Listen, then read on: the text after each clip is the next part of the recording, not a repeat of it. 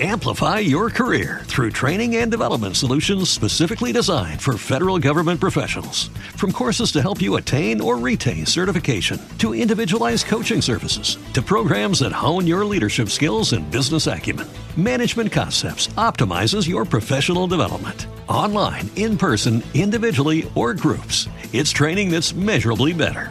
Learn more at managementconcepts.com. That's managementconcepts.com. Tonight, we're going to briefly talk about unfinished business in observance of celebration of the birthday of Dr. Martin Luther King Jr. Paraphrasing from his last speech. Individually, we are poor by comparison. Collectively, as a community, we are richer than most nations in the world. That's power if we knew how to pull it. I want to talk about the unfinished business, and in the center of my thoughts as I prepared this podcast is a little book in the Bible, very easy to find.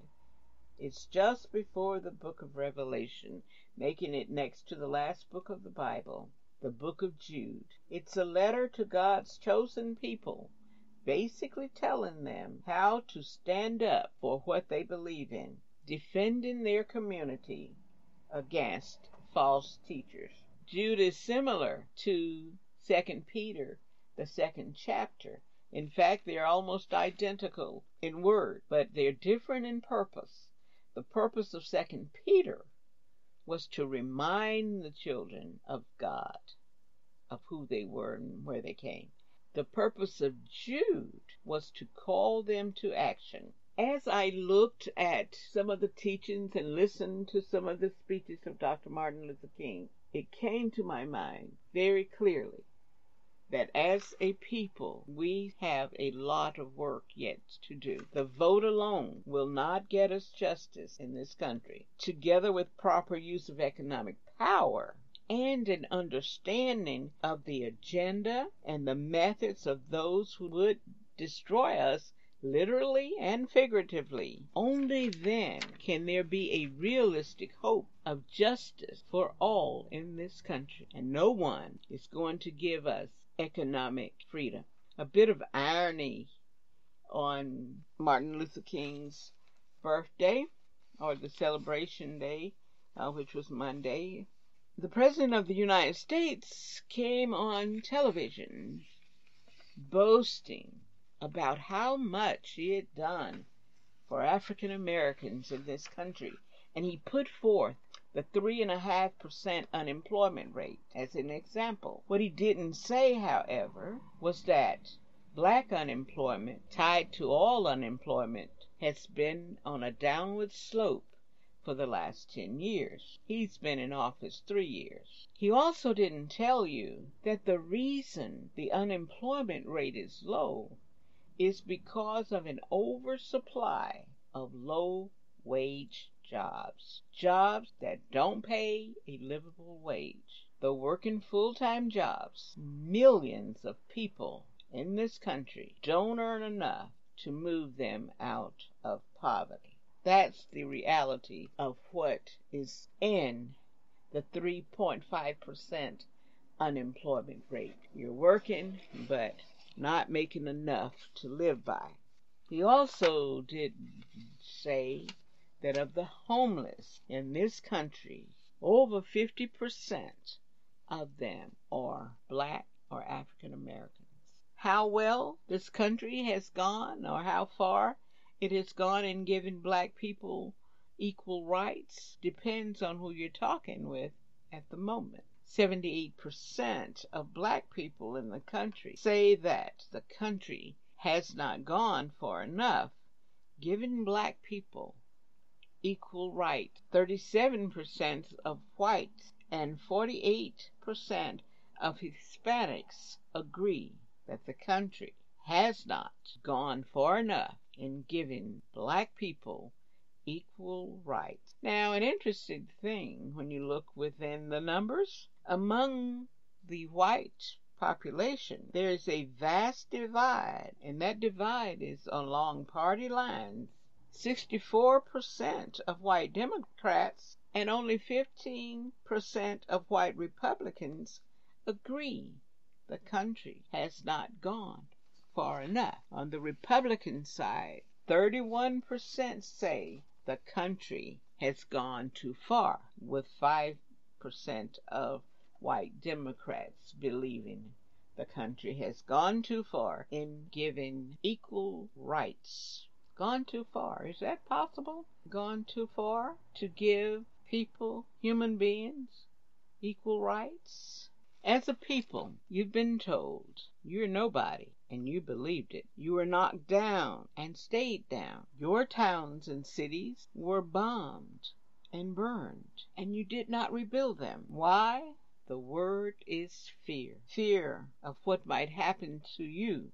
Fear of what might happen to your children. Unfortunately, the reality is you're still being killed by law enforcement and by each other. Your children are still suffering at the hands of education systems that mentally castrate them, by an economic system designed to keep them in poverty, by religious institutions that teach them that they are an abomination, or at best that they should joyfully accept servitude and suffering down here in hopes of a glorious crown by and by in the sky, by medical systems that view them as less than and lab rats, by family and community who offer them nothing. What happened to "I came that you may have life, and that life in abundance"? What happened to "you are no longer servants, no longer male or female, no longer Jew or Gentile"? What happened to "love your neighbor, care for the needy, the widows and children among you"? Where are the strong men of the house? The solutions begins with you studying and understanding the systems that drive this country, the economic system, the education system, the political system. Study how each of these affect you, good or bad. They drop drugs in your community, it's your choice to use them or not. They drop guns in your community, your choice if or when and how to use them. Overprescription of certain types of drugs to children and elderly in your community, your choice to find out why. The book of Jude tells us to beware of false teachers, those who care only for money, those who live only by their own feelings, those who would make you turn against each other. There's work to be done, politicians to be grown and educated, institutions to be strengthened, and economic base to be solidified. The choice is yours, individually and collectively as a community. You only have gain to look forward to, result of your change in method. Or you can continue the aimless journey, scurrying around on the bottom of American society as others build off your backs. This is Evelyn Bowding. Thank you for listening, and do join me again.